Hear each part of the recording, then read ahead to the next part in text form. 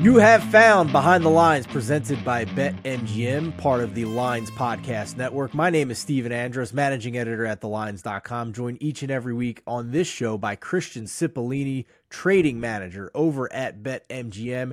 In this episode, we will look back at the week that was betting in the NFL, the biggest public wins, the biggest public losses in week number 13. We will also look ahead to week 14, the early week spreads and totals. Over at BetMGM, I will share any early week bets I have already added to the account. We will also take stock about the power ratings because we have some movement off that 49ers-Eagles game and also the loss of Kansas City. We'll get Christian's opinion on where things stand now in terms of who he would have favored on a neutral field and by how much. Also, what the Super Bowl futures are looking like right now.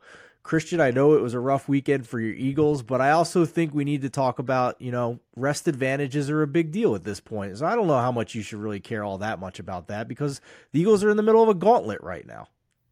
Yeah, I'd say the book's position on the Eagles doesn't change a ton. It definitely upped for the 49ers because they looked very good there. But yeah, the Eagles weren't expected to win every game in the stretch. It's not really a week by week change for most of them. They're still the tier one, still ends up tier one this week, even with the Eagles and the Chiefs losing.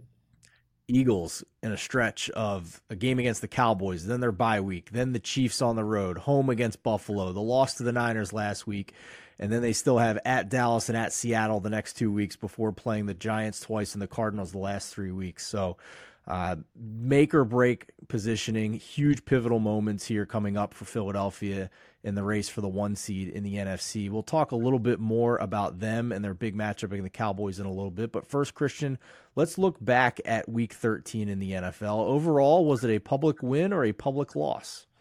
The book was saved by primetime games. All 3 primetime games, Thursday night, Sunday night, Monday night, were pretty much our only winners. And then everything outside of that was mostly a loss, or if it was, kind of a 50-50 either way. But yeah, it was a bad Sunday, and then luckily Packers helped us. Personally, I had a very large position, larger than usual, on a Cowboys-Jaguars teaser, and that sucked on Monday night. So I'm right there with you. Thankfully, the minute Lawrence got hurt and the game went to overtime, I was able to buy out of it a little bit. But that was tough sledding for all of us who had the Jags teasers after it aged beautifully. Somehow I just can't cash closing line value, Christian. They don't, I go to you guys and say, hey, look at this great closing line value I have. And you guys just don't seem to care. What's up with that, man? It just doesn't always translate. I know, it's the worst. All right. So what were some of the biggest public wins though, for all the bettors out there?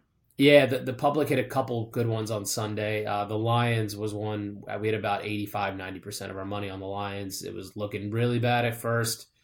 Ended up still bad, but Saints made it a little bit better for us. The Dolphins was another one. We wrote very few Commanders bets, and they won that one easy. And then the one we talked about, the other big one, actually, we had a ton of public money on the 49ers. So that was a bad outcome for the book as well. Most of those Sunday 1 o'clocks were bad.